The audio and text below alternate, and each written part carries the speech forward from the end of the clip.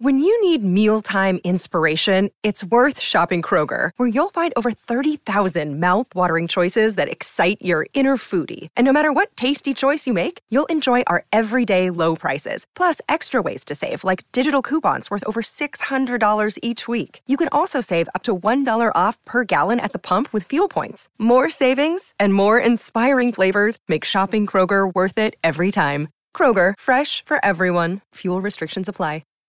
Native Community Capital is your trusted partner for home loans or financing your business. Visit us at nativecap.org or call us at 855-628-2272. Let's work together to rebuild tribal economies. Nurturing Indigenous Intelligence is a grassroots organization based on the Hopi Reservation. They work to alleviate the hardships in the community through acts of giving, from distributing school supplies, volunteering at various places, and working to expand their services. Follow them on Instagram at Nurturing I Squared and on Facebook at NI Squared Team to find out more. Terraform Development is a Navajo and Hopi-owned engineering, architectural, and project management firm located in northern Arizona. The company has full-time staff and comprises of Navajo and Hopi employees. Terraform services include civil engineering, residential design, drone mapping, and project management on projects for your need. Terraform is a Priority 1 Navajo certified business and Hopi business license certified. Contact Terraform Development at TERRA4ORM.com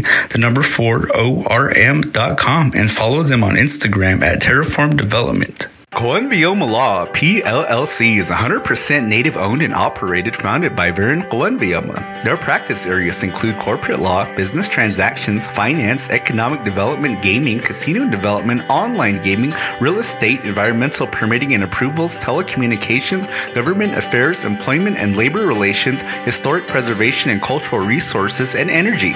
Coenvioma Law is committed to making positive and lasting change in our communities as they support nonprofit volunteering, community activism, and employing Indian preference in hiring and vendor relations.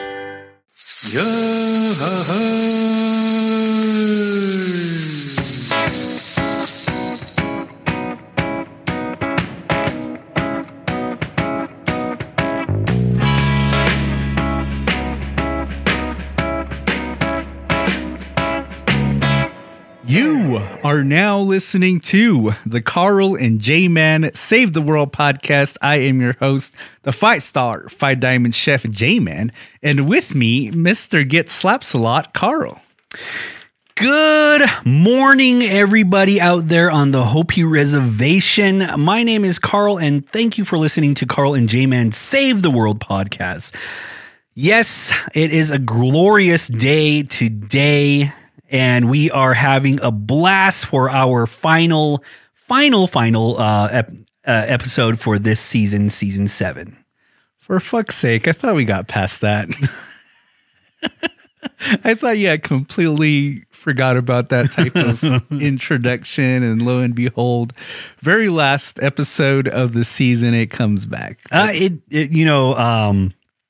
I wanted to bring it back because it brought back a lot of memories, a lot of joyous memories, and plus too, I mean, it's such a great day that we're recording on. I mean, it's such a beautiful day. It's that perfect 68-degree weather. You can wear a very, very light sweater. Remember that Miss Congeniality? What's your perfect date? Yeah. April, whatever. What did she say? It was like April something.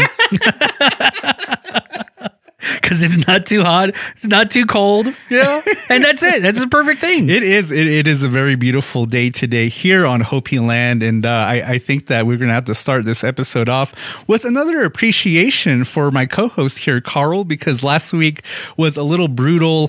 He got slapped quite a bit by a different variety of demographic people, and so it was a little bit of a rough week, and so we just like to express my appreciation to Carl, and hope your face feels a whole lot better. Yeah, all the coyote women out there who are probably listening to this, they saw that opportunity, and man, they ran with it. They ran with that whole thing, and man, it was brutal.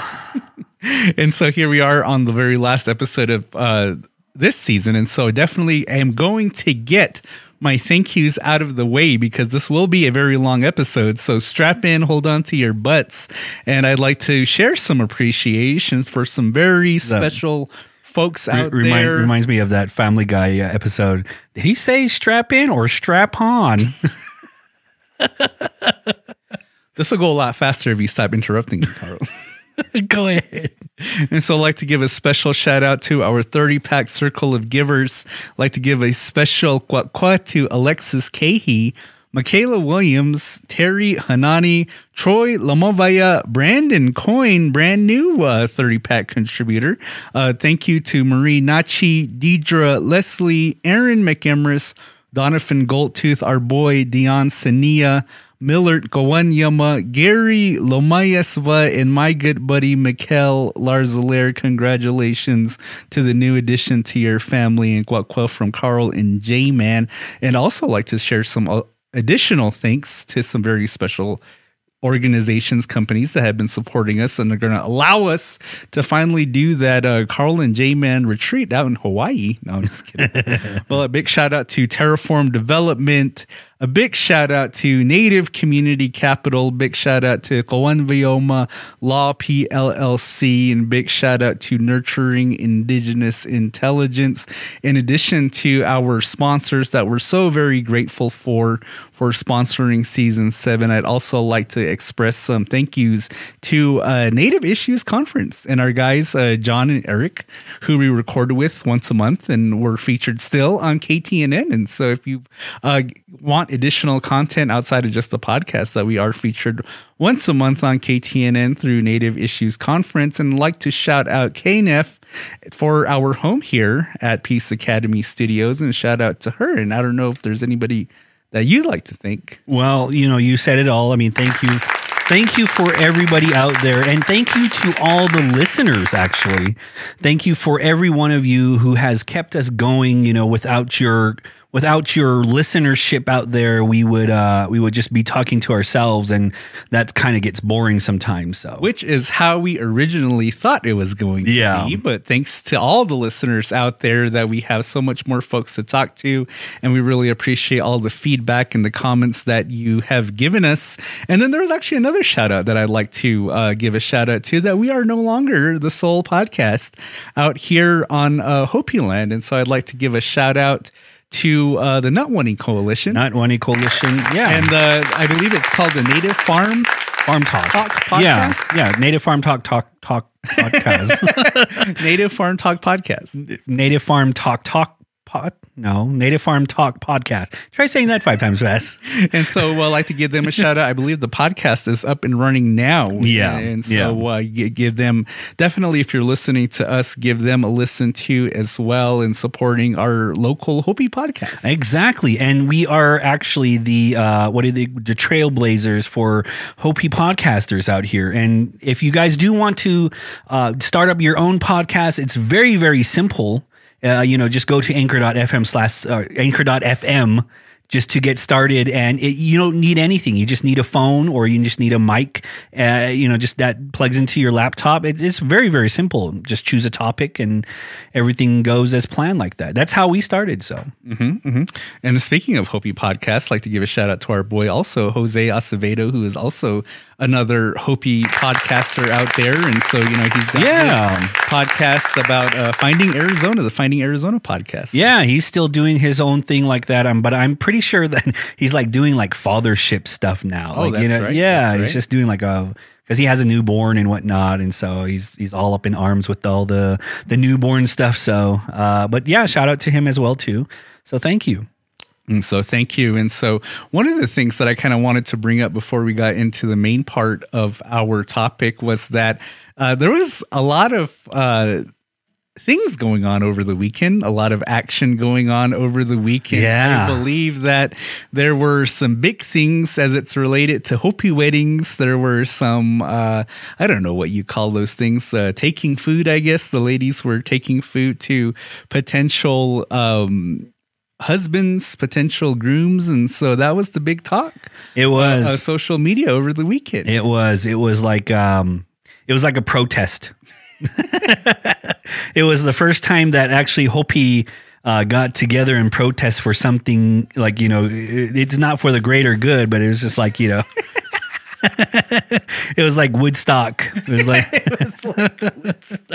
when's the next band going to come on? And I know I believe that there were two of them, right? Yeah, there were two proposals, I guess, that happened, and I don't even know where the hell that they happened, because I know that the Rez Famous wife was telling me about them. But one of the habits that my wife gets into, and I'll get in trouble for this, but this is very true, and in my attempts to help all married Hopi men out there, is that she tends to tell me three things at once. And in her head, I'm pretty sure that she believes that she's making sense, but possibly because my brain works a little bit slower and can't process information as quickly as she's disseminating it. But she was telling me all these things, and I was confused the whole time. And so, I had this big question mark over my head. And then as these events started happening, I'm like, oh, that's probably what she was talking about when she was trying to tell me about all these ladies that were taking their Nova to try to get married. And so that was kind of the big thing. You saw a lot of pictures on social media, a lot of videos on social media of what was going on. You had some real rowdy ladies out there. Yes. Trying to protest and try to fortify their villages, trying to keep this food from going into their sweethearts. And it's funny to me because then it becomes like an event, like it's a legit event. It is. And you don't even have to show up. You don't have to be there to see what's going on and to see who's involved. We talk about like the reservation being so vast, but in actuality, the reservation is so small, so we know what's going on in the next village or so. And I think that attests to the power of social media. And I know recently we kind of talked about social media in one of our past episodes, because we've never really had this talk as far as like what our own social media practices are, or the things that we like to share or don't share. Because, I've heard other podcasters talk about social media and what they think the rules of social media are, or what they think as far as their own opinions of what they like to share and don't share. And, Hopis and social media, it's a real interesting thing, because we've talked about it a lot, that social media tends to become the new moon, that it tells everybody out there what's going on out in the Hopi land. Exactly. And, you are a unique person as far as social media goes, because you do have social media accounts, but you don't share a whole lot. No, I don't. Why do you not share a lot on social media? Well, because I'm a traditional Hopi. And no, I don't know. I just, because we had MySpace when we were growing up, right? Mm-hmm. We had MySpace. And I think I still have my MySpace account somewhere floating around. And I thought it was pretty cool because I started sharing like my band equipment and like my hair. My hair was going down. And, in high school, you got all of these cool things like that and you'd share them. And that was like very, very, it wasn't like out there, I thought it was out there. It's like, people are looking into my lives now and stuff like that. But now on social media, it's like everybody knows who you are and what you live for. And everybody knows like your life. Mm-hmm. It's like you don't even know who they are, but they know who you are. Well, I've always thought of social media kind of like those online role-playing games, like, I don't know what they're called, Dungeons and Dragons or something to that extent.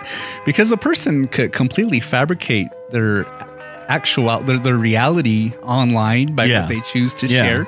And anybody that's out here, we all have that one Facebook friend, or we all have that one Instagram friend. Like, we know them in real life. Yeah. And so when we see them posting what it is that they post, we're rolling our eyes. In the back of my mind, we're thinking, this person is not like that at all in real life. Yeah. This person's an asshole, or this person's a bitch. Yeah. And then they're all wishing everybody, good prayers and be safe out there in the world. And so, and I kind of, for me, social media, like I'm kind of like half and half on it. Like, a part of me finds it useful. Yeah. Because I can connect with people that I've met throughout my life, that otherwise I'd probably completely lose touch of. But then yet through this, there's still some sort of connection to where I can see how their lives are going, even if I'm not directly communicating with them, but what they share, I can see what their lives are like. And so that's what I like about it. But I have such a disdain for it as well, because then I feel like a lot of people, they use it to clout chase. They act like that they're about something when really they're just fishing for likes, they're just fishing for attention. And, you know, because I was thinking about it as far as social media goes, like certain people really like to push certain things through their Facebook. Yeah. Like a lot of people love to share culture. They love to brag about the culture. Or other people, they just really like to promote themselves when they accomplish something. Yeah. And they really like to promote that. And I started to think of myself, what do I like to push? What do I like to promote? What do I like to brag about, basically? And what it's come down to is I really like to brag about my Phoenix Suns fandom. Yeah. Because I've been a fan since 1993. Yeah. And I have all these pictures and all these really old jerseys to back it up. And so I like to talk shit that, you know what, I've been a Suns fan for a long time. Yeah. And now that they're doing really good, that I can brag about my team and brag about the fact that I've been a fan for so long. Because now you have the NCAA tournament going on, the basketball tournament. And there are people out there that I have never seen talk about the Kansas City Jayhawks, that I have never seen talk about the University of North Carolina Tar Heels.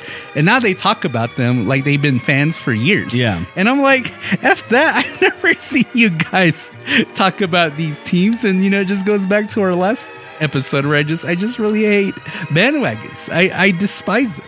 I'm a bandwagoner. So I just only choose the teams who win, so I never lose. And that's my teams. I'll I'll choose that one. They look pretty cool. Well, I'd like to thank the listeners out there for putting up with my randomness, because I do like chances to talk about just random regular stuff. I was talking to Mike over the weekend, and we were talking about like how communication is failing us. Mm-hmm. You know, we have texts. We can send a text within seconds. You know, we can call within seconds, but then yet we don't just call to say, hey, how are you doing? Yeah. Or like text, how you doing? Yeah. It's just always like, hey, I need something. Or like, hey, what are you doing this weekend? You know, all of those things like kidding. that. No kidding. And we were talking about that, and it's like nobody writes anymore. You know, I miss going to the post office. We're getting like a little letter or like a postcard from somebody that you haven't talked to in a long time, and it's all handwritten, and you're like reading about their part of their little life story. Like, oh, we went to California, this past weekend. It was great, and a little picture on the side and stuff like that. Nobody sends those anymore. We only reach out to each other when we want something. Yeah, and that's how media has taught us now, is that we're always online, but yet we're always not there to do something. It's like we're there, but we're not there at the same time. The funny thing too about social media is that you got a lot of hoppies. Like something happened, like there's an event or something, gathering something, they're all happy about it. They want to share, so they take a picture of it, and then they post it online. And then there's always some sort of disgruntled relative in the comments, like, no one told me that this was going on. Oh, yeah, I've seen that before. No one told me that, we were doing this. And it's just funny to me, because it's like, that's just how it is out here, is that you can't be happy about anything.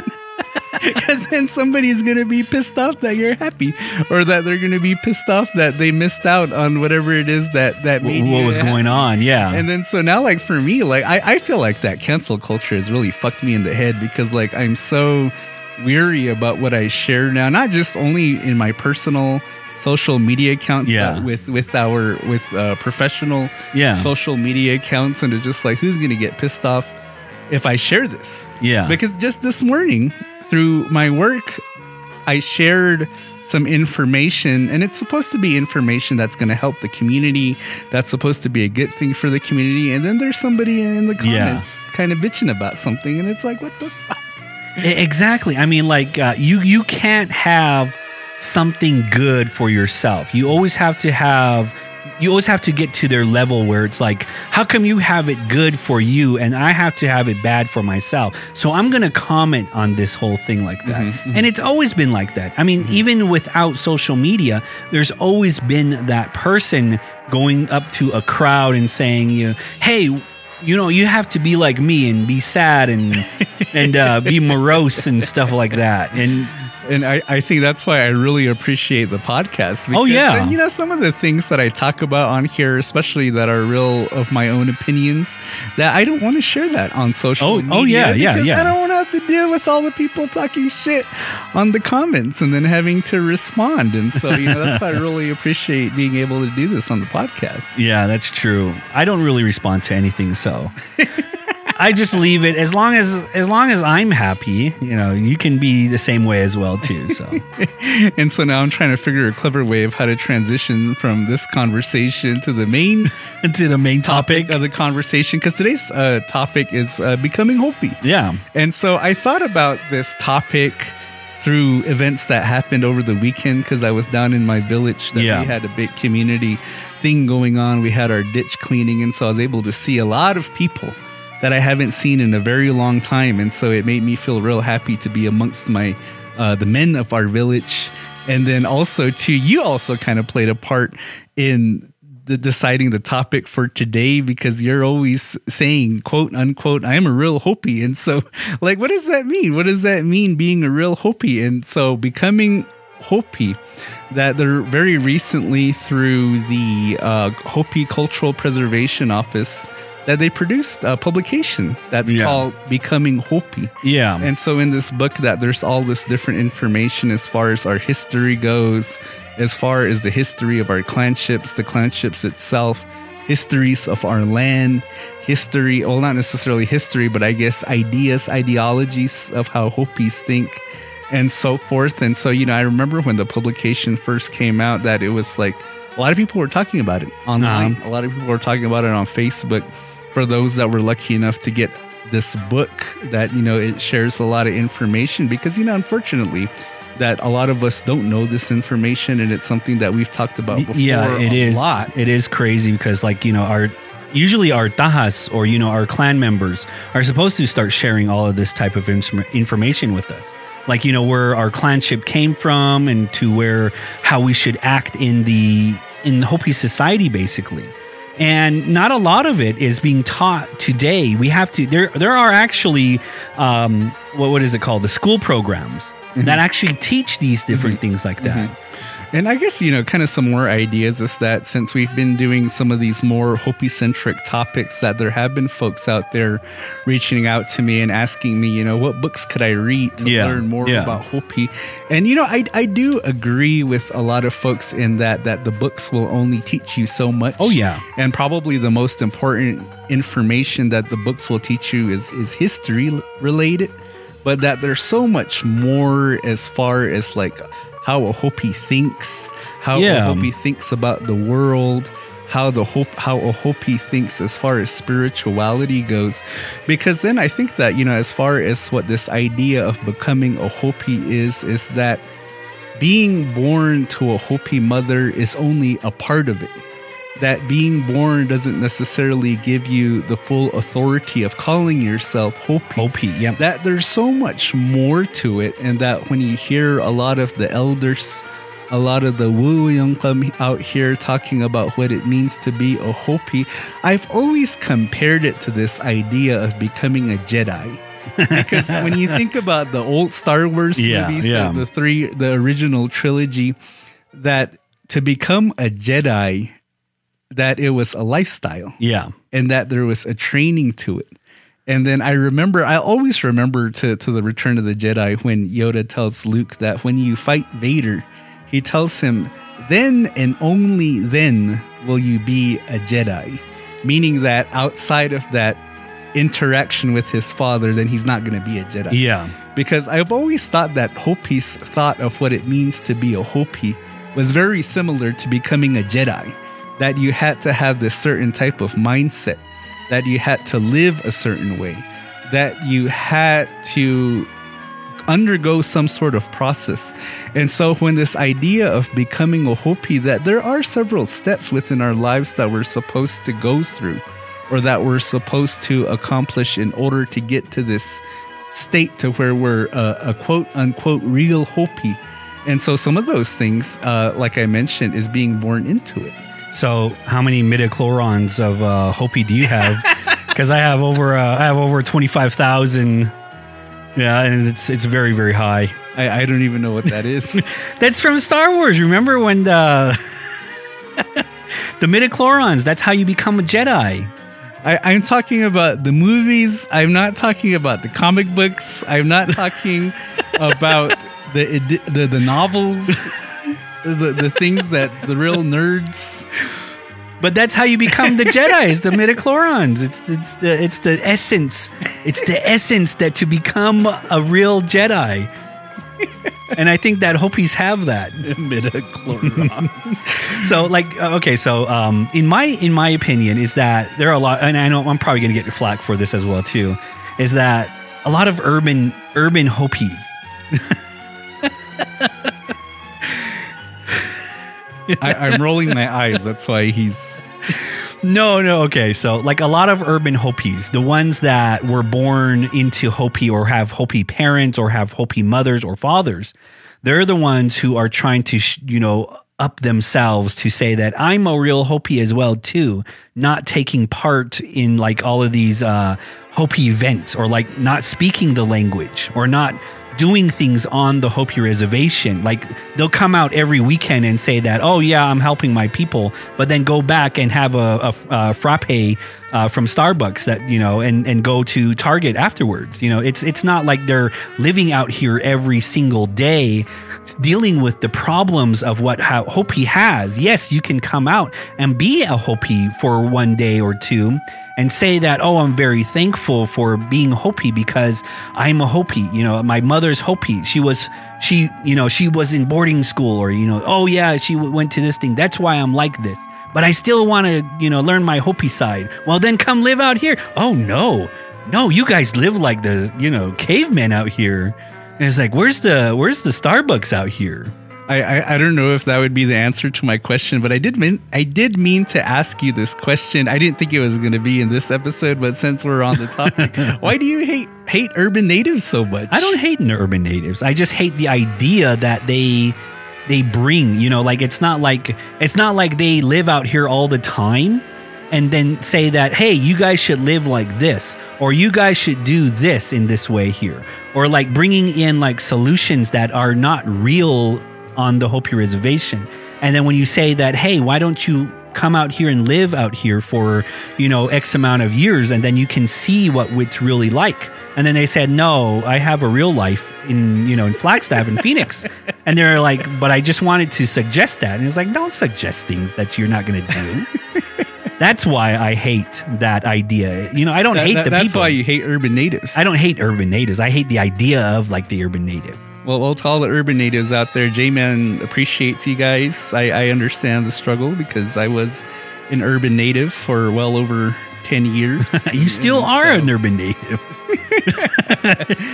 But I guess that we can move on with the conversation. But then, because I did, because as far as the idea of this topic, that you have this phrase that you like to say that you're a quote unquote real Hopi.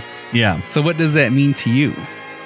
It just means that I still do a lot of things with like living on the reservation, dealing with the reservation problems, dealing with everyday situations that do happen on the reservation. That stuff that doesn't make it into Hopi Tidivani, or stuff that doesn't make it into Facebook.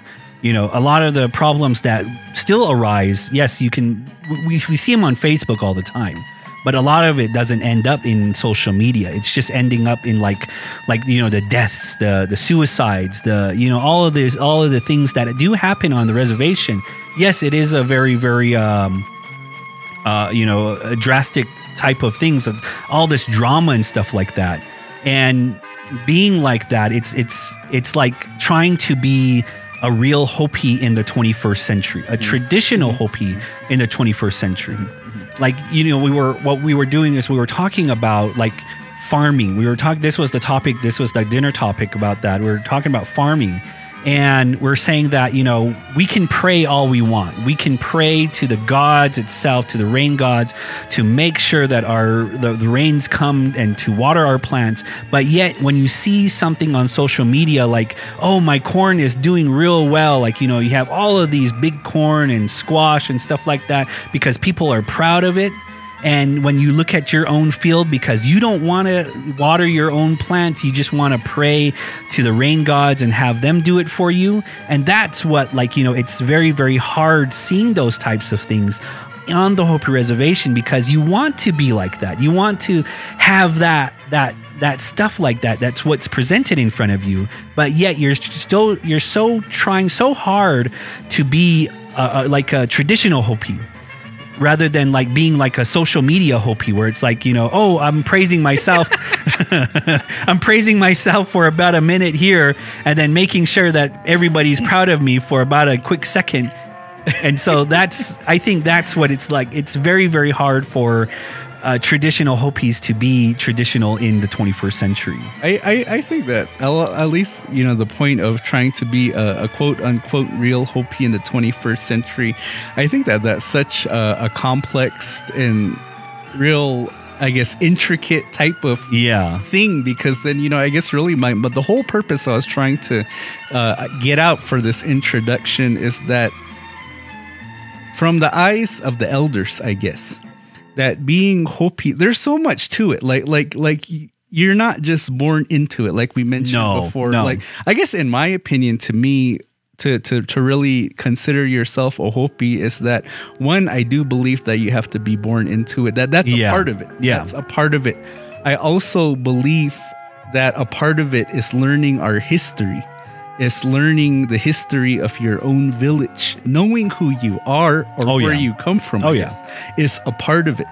Another part of it is our language, understanding the language, learning the language, because then in our language, there's so much teachings. The way that you hear and understand our own culture and history from within our language, it hits differently. And when you hear it in English, I think that that's a part of it.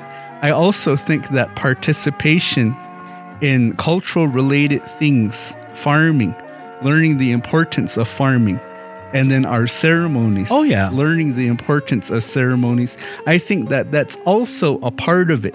But then what I also think is a part of it too are some of the other things that we've been able to retain, like having your baby naming ceremony, because then to a degree, that you're given certain things through that. You're given a name. Yeah. You're given a Hopi name. And then also, too, it establishes who your Gia'as are, which is very important to have going through your life, whether you're male or female, is having your Gia'as and having that relationship to your Gia'as, your female relatives on your father's side of the family. And then as you go through adolescence, as you start to turn into those years to where you're becoming an adult, initiation, going in through your initiation process. First one for us in this day and age is Katina. And then for those that are, I guess, lucky enough to be from a village that have additional initiations, some sort of Wimi in those villages, that's also a part of it too. And then also to the marriage, which we talked about extensively in our marriage episode, what that represents and how that carries you forward. And so I guess, you know, it's just this long, constant trials and tribulations that constantly keep going until in your old age. But I guess because, like you're saying, in the 21st century, now that we have so much other things going on in our lives that we want to pay attention to. Because I had this thought over the weekend. I thought to myself, you know, what's the meaning of life? Like, you know, we ponder that question often, what's the meaning of life? And I thought in my head that, you know, it's probably the most basic, simplistic thing. And that's like happiness. Yeah. Happiness, mental and physical health. And how do you reach that? It's through this Hopi life that we're given. It's all laid out for us. Oh, yeah. That we could be farmers full time and still live a good life. But because we want other things, We want the TV. We want a big house. Yeah. We want the nice cars. Yeah. We want the cool social media reputation status.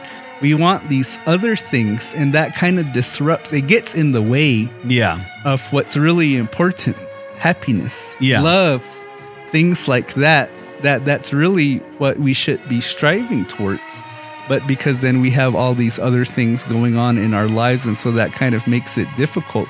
And so really, kind of a Hopi ideology is that, really just living for the simple things in life, happiness, love, looking for good health, physical health, good mental health. Spirituality is another big thing, because I don't think a lot of people out there are aware that Hopi's meditation is a big thing. Oh, yeah. At least he sat a long time ago thinking about all of these things and helping to elevate your mind to get to the next level. Very, very high level. And so that's kind of what we all encompass, this idea of being Hopi. And so, when you're thinking about becoming a Hopi, that it has all of these different things that come into play. But I guess really, kind of to talk about something specific that we really haven't talked about. One thing that I've always wanted to talk about, Hopi names. Yeah. Because getting a Hopi name is a part of this process of becoming Hopi. And I don't even know what your Hopi name is. You don't know what my Hopi name is? It's, I always just thought it was Nuxio Hoya. It's called Wokotaka. Big Hoskay. No, like what J-Man was saying is like, the encompassing about how to be a Hopi, and it involves a lot more than just weekend stuff at grandma's house, It encompasses a lot. There goes 75% of our listenership. It was fun while it lasted. And it encompasses more than just coming out for a simple baby naming or like a traditional dance, a ceremony.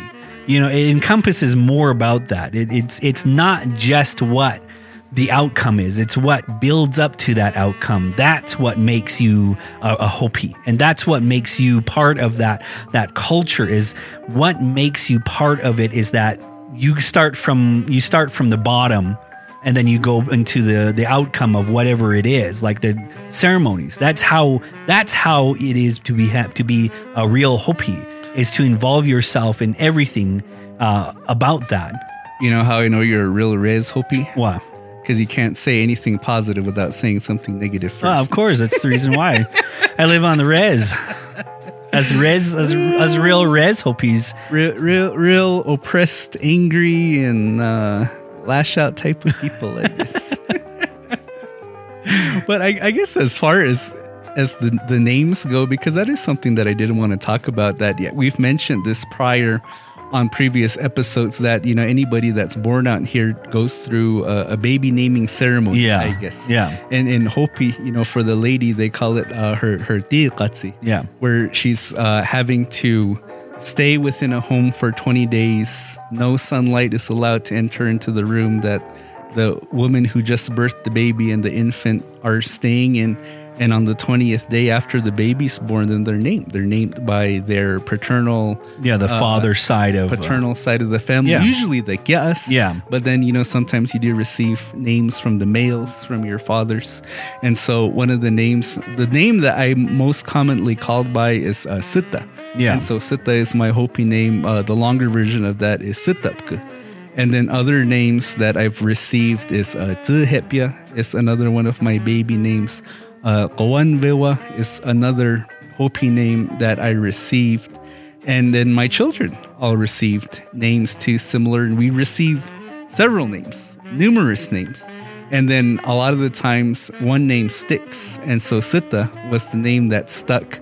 And growing up, I was called Sita for all of my childhood, because I, really was only interacting with Hopis calling me Sita. And then when I entered the day school, kindergarten, my mother asked the teacher, can you call him Sita? Yeah. Because he doesn't go by any other name. Yeah. You call him Justin, he won't answer to you because he's not used to that name. Yeah. And then so even though my teacher was a Pahan teacher, they called me Sutta, but he said Suda.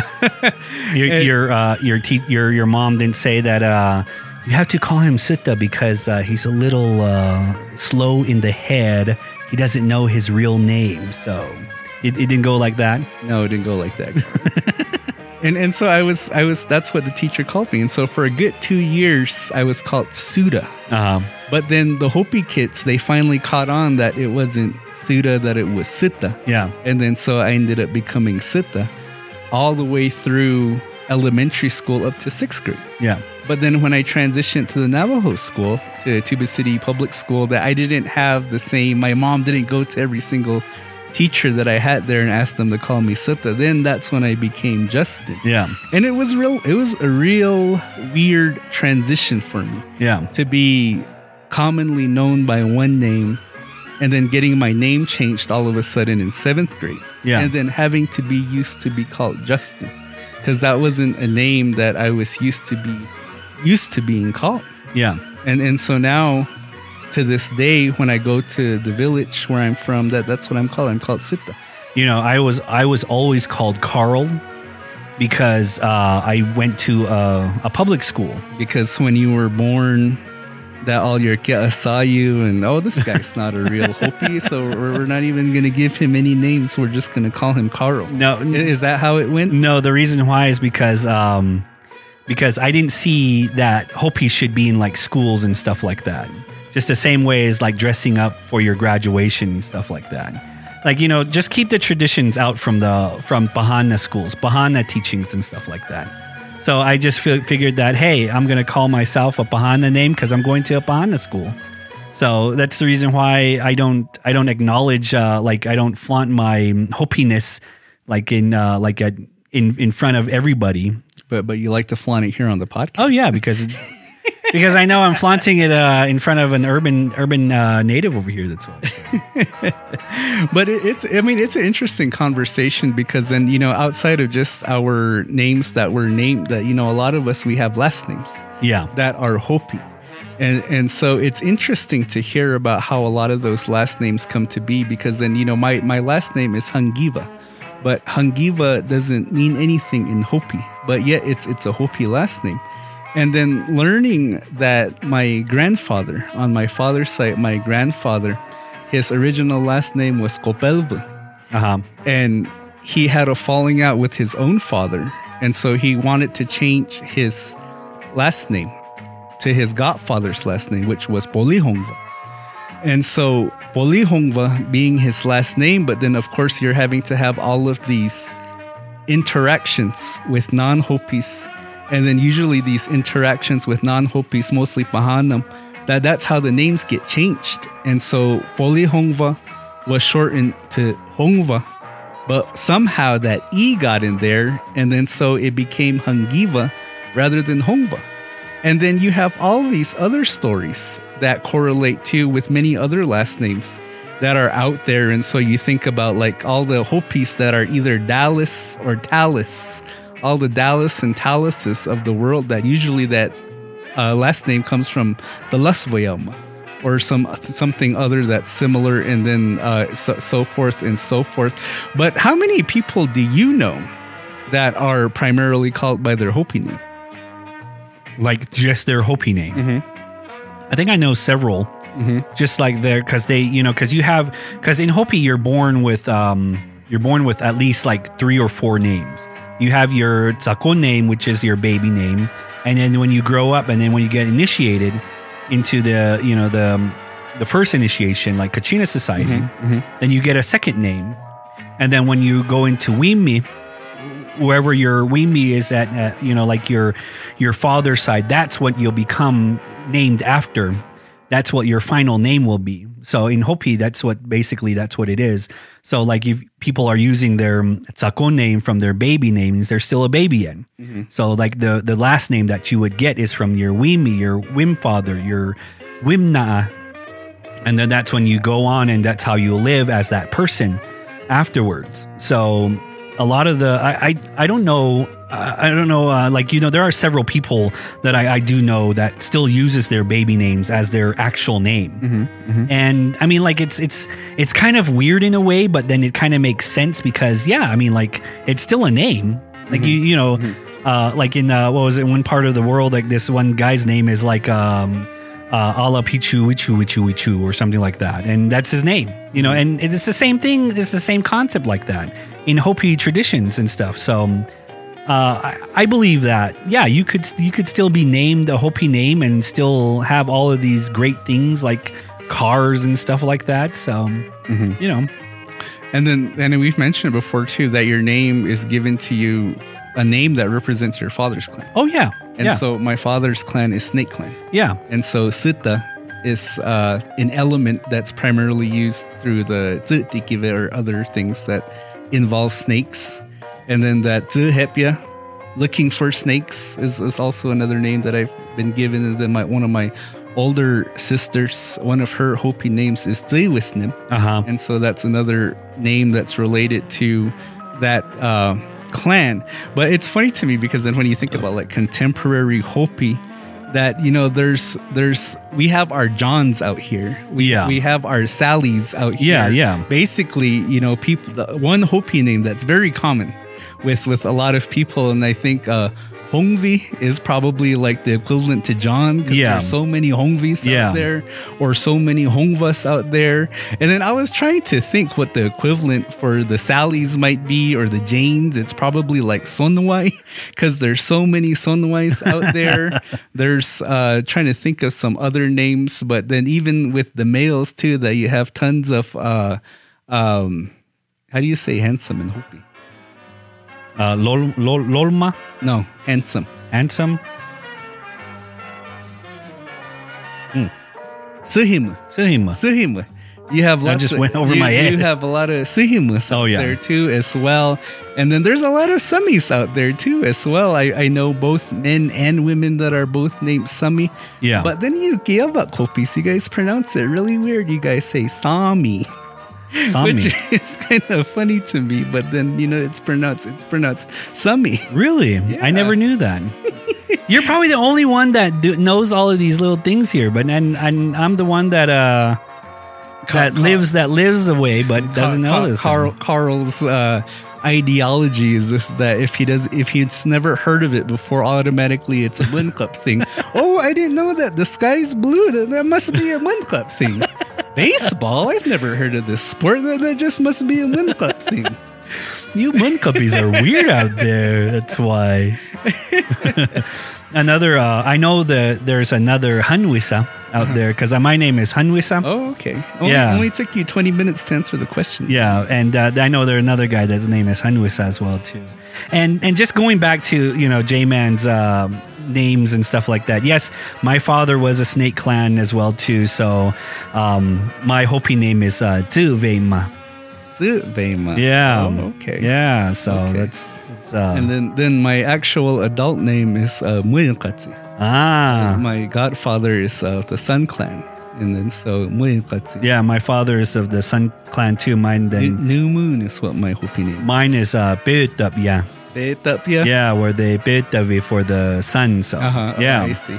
It was funny because I did know that. I did know that when you do go through your initiation and you're given your new name, that the baby name is supposed to drop. Yeah. That you're no longer supposed to be called by your baby name. Yeah. Because the fact that you're an adult going into adulthood, you're supposed to be then called by your new adult name. And then so I tried to start introducing myself in that way. Hin Hopi Matiwa, what's your Hopi name? Then I would say Muinkatsi. Yeah. And then once I left high school and I got into college, because you know how the whole American Indian Studies paradigm is that you have to introduce yourself in your language. Yeah. And then so when I would introduce myself in my language, that's what I would say. I would say, Muinkatsi, Yan Matiwa, my name is Muinkatsi. And then they would always ask me, well, what does that mean? It means new moon. Yeah. But around that time was when Twilight was real popular. Yeah. And it was really annoying because then I would say my name is New Moon. Yeah. And then people would laugh because then they thought I was making it up, that I was trying to be a part of the Twilight fad. He's probably Team Jacob. People probably as soon as I think he's Team Jacob. But I always thought it was an interesting conversation to have about our names, because there are some of us that do go through our lives primarily being known by our Hopi names. Yeah. And then you do have some folks whose legal name is actually their a Hopi name. Yeah. Is their Hopi name. And then I always thought about changing my name, because then people will always tell me, well, if you prefer Sita, just change your name to Sita. Yeah. And then don't go by Justin. But I think that for me particularly, that I used to really get annoyed when people would make fun of my name, or if they would mispronounce my name, or I would get really annoyed constantly having to talk about what my name means, and how I got it. Like, it's always a conversation every time you tell somebody this is what my name is. And so that was always why I kept my name Justin. And that's why I chose to name my kids Bahana names for their actual legal names, because this is what it was like for me. But then you have some people who are like the opposite. No, we should all be called by our indigenous names, and we should all, be walking around as Sitapka, or what was yours? Tubaya? Tubema. It'll be welcome to the Tubema and Sita Man Save the World podcast. The Suda.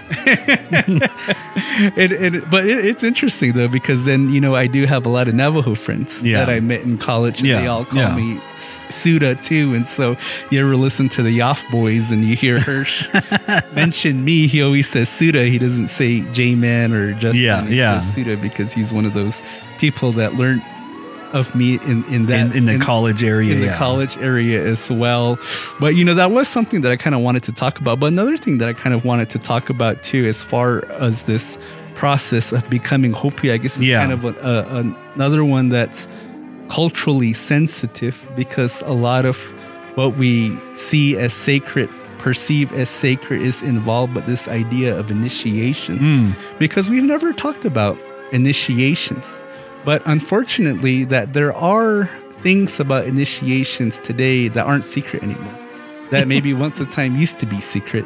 But basically, that for Hopis, that when you go into adulthood, that you are initiated into societies. Yeah. And being initiated into these societies, that was signification that you're becoming an adult, and that you're supposed to be a productive person for your village. Yeah. As far as our ceremonies go. And so the most common society that's still around today, that mostly everybody gets initiated or wimka into, is the Katina society. Yeah. And so both boys and girls get wimka. And usually it happens around ages, I would say probably like 8 to 12. That I know some people that got Wimka as young as 8 years old. Me, I got Wimka when I was 10.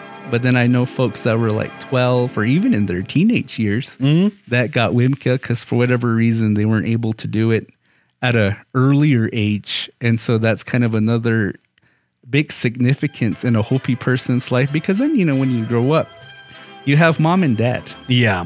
And that's the only people that you know as mom and dad. But then when you get closer to getting initiated, you're given new parents.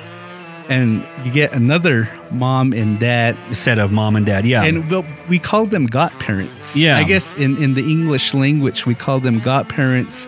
But more accurate is Kachina, which means Kachina father, or your Kachina mother, because then they're the ones that are quote unquote sponsoring you to get initiated into this society. And then gaining new parents, you gain new relatives. And so I was given to a man of the Sun Clan. And then so that in turn made all Sun Clan men my fathers. And that in turn made all Sun Clan women my gyas. Yeah. And then so all of a sudden you get new relatives. And then so those relatives kind of stay with you as you move forward throughout your life. All of my Spider Clan dads out here, they get new wives. So I get a new mama every time. So I was like, which Mother's Day should I go for first? You know, which one cooks the best? Which one cooks the best? You know, how many Mother's Days do I go to? And there's another mom that's there. Where's the other mom at? But you know, one thing I was thinking about, because I think that you and I, we do our best to try to be real respectful as far as, you know, what's considered sacred when it comes to our ceremonies. But, you know, there are a lot of things that are common knowledge now. And, you know, especially when I was thinking about this topic of initiation, one thing that it's pretty much public knowledge is that when you undergo getting initiated into the Kachina Society is that you're whipped. That you're whipped by the Kachinas with a whip made out of yucca. And I remember growing up as a kid that I was so fearful of turning 10. For some reason, I had it in my head that I'm going to get Wimka when I'm 10 years old. I think that because I saw a lot of people that were older than me, that was kind of like the common age or the median age for people to go get Wimka. And so when I was a kid, prior to turning 10 years old, I just dreaded this idea of turning 10 because I'm going to get Wimka, because I'm going to get whipped. Yeah. I'm going to get whipped by the Kachinas. And I remember when I actually turned 10, my parents told me, they said, you can wait if you want to. You can wait till you're 12 to get Wimka. But I was so determined to get Wimka when I was 10 because all of my other friends in my class were going to get Wimka. And I didn't want to be left out. I didn't want to be the only kid in my class that wasn't Wimka. Yeah. And so I really pushed to get Wimka that year because all of my friends were getting Wimka. Wow, it's the pressures of even though it's not the pressures of social media back then, it's still was the pressures of growing up, peers. Yeah, growing up. Man, that's crazy. And you know, I think at least as far as becoming Hopi or even growing up Hopi, that I guess is such a uniqueness of growing up out here on the reservation, growing up in one of our Hopi schools, is that it's so common that everything that you have culturally, that all the kids in your class have that same thing too. Yeah. And then so we've talked about our ceremonial cycle a lot, that when February comes around, Bawomaya happens, quote unquote Hopi Christmas. We get autas, we get ayas, we get all of these different gifts from the Katinam. But then once we leave the villages and we go back to the classrooms, when it comes to playground time, what are we doing? We're often playing kachinas. Yeah. We're all acting like kachinas because that's something that's fresh in our minds that just happened in the villages. And then as the cycle continues, when it gets to springtime, when the wawash katinam come out, when the racer kachinas come out, what are we doing on the playground? We're acting like we're wawash katinam. And we're having races with each other on the playground. And then as the summer goes into the fall, and then when the ladies' societies start to have their ceremonies, then what are we doing? We're throwing frisbees, yelling around on the playground, oh, bainalai, bainalai. We're playing basket dance. I grew up in the Navajo school, so the ones that we do is just like we're playing Yebiches and so yeah, we never used to play all those games because I grew up in the Navajo school. Damn it. Yeah. So I guess you're not a quote unquote real Hopi then. I was a lone Hopi over there. It's like all you Navajos out there. But I guess, you know, kind of one of the important things of understanding getting initiated or getting Wimka into some of these adult societies is that it does go into molding your identity, because then getting initiated, you learn things. Yeah. You learn things as it pertains to our ceremony. You learn histories as it pertains to these ceremonies and these societies and what they mean. And in a way, too, like you think about the military, you think about the different stripes that a military person has, that's their rank. Yeah. And again, getting Wimka into these societies, that in turn gives you these stripes.